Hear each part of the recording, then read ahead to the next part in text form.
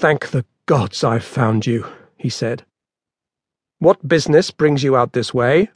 "Travel along this road is forbidden after sunset," Artorius replied. "My name is Julius Indus, and I bring an urgent message for your commander," the rider replied. "Please, my time is short, and it won't be long before they notice that I am gone." There was no mistaking the nervousness in his voice. "Indus?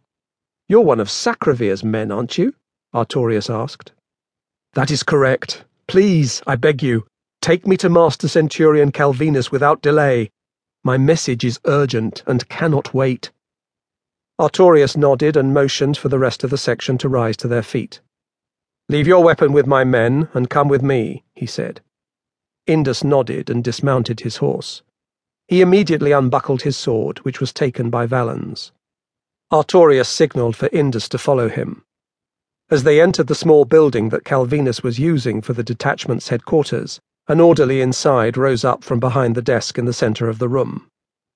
"I need you to fetch the Master Centurion. Tell him it's urgent," Artorius told the legionary, who nodded and went into one of the rooms in back. Moments later, Calvinus walked into the room, having hastily thrown on his tunic and was wiping his eyes of sleep. Artorius stepped off to a corner by the front door and stood with his hands clasped behind his back. "Indus, what the hell are you doing here at this hour?" Calvinus asked. He knew that the Gallic noblemen would not have come all the way to their outpost without reason.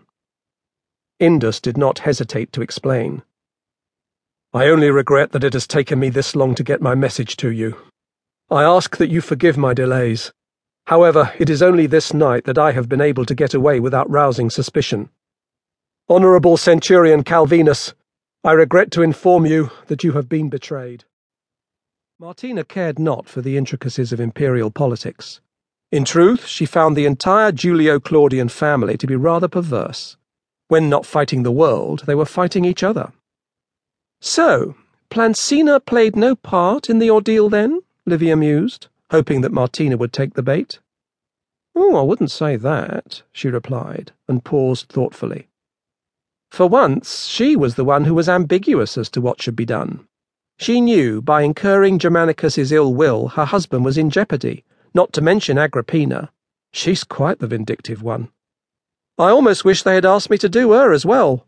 I probably would have done it for free." The pleasant smile on Livia's face was no longer pleasant, as Martina suddenly felt a stabbing pain in her belly. "Oh, I must have eaten too fast," she said with a short, unconvincing laugh. She began to feel hot and sticky. Sweat beaded on her forehead. She looked at Livia in alarm.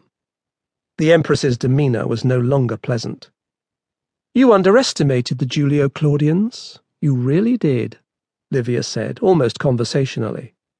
"You obviously believe the slander, and thought I could have been so ruthless as to have had a hand in the murder of my own blood. You are an abomination."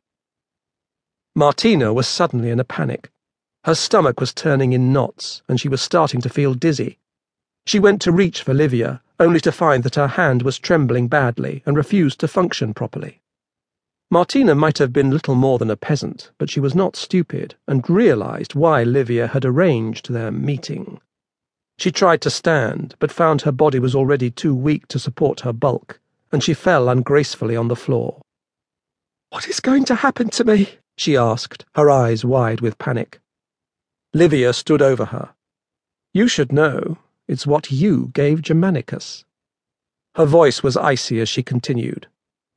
"I know history and slanderers will forever damn me, finding some way to connect me to his death. But my own conscience is clear, knowing that in my little way I avenged my grandson."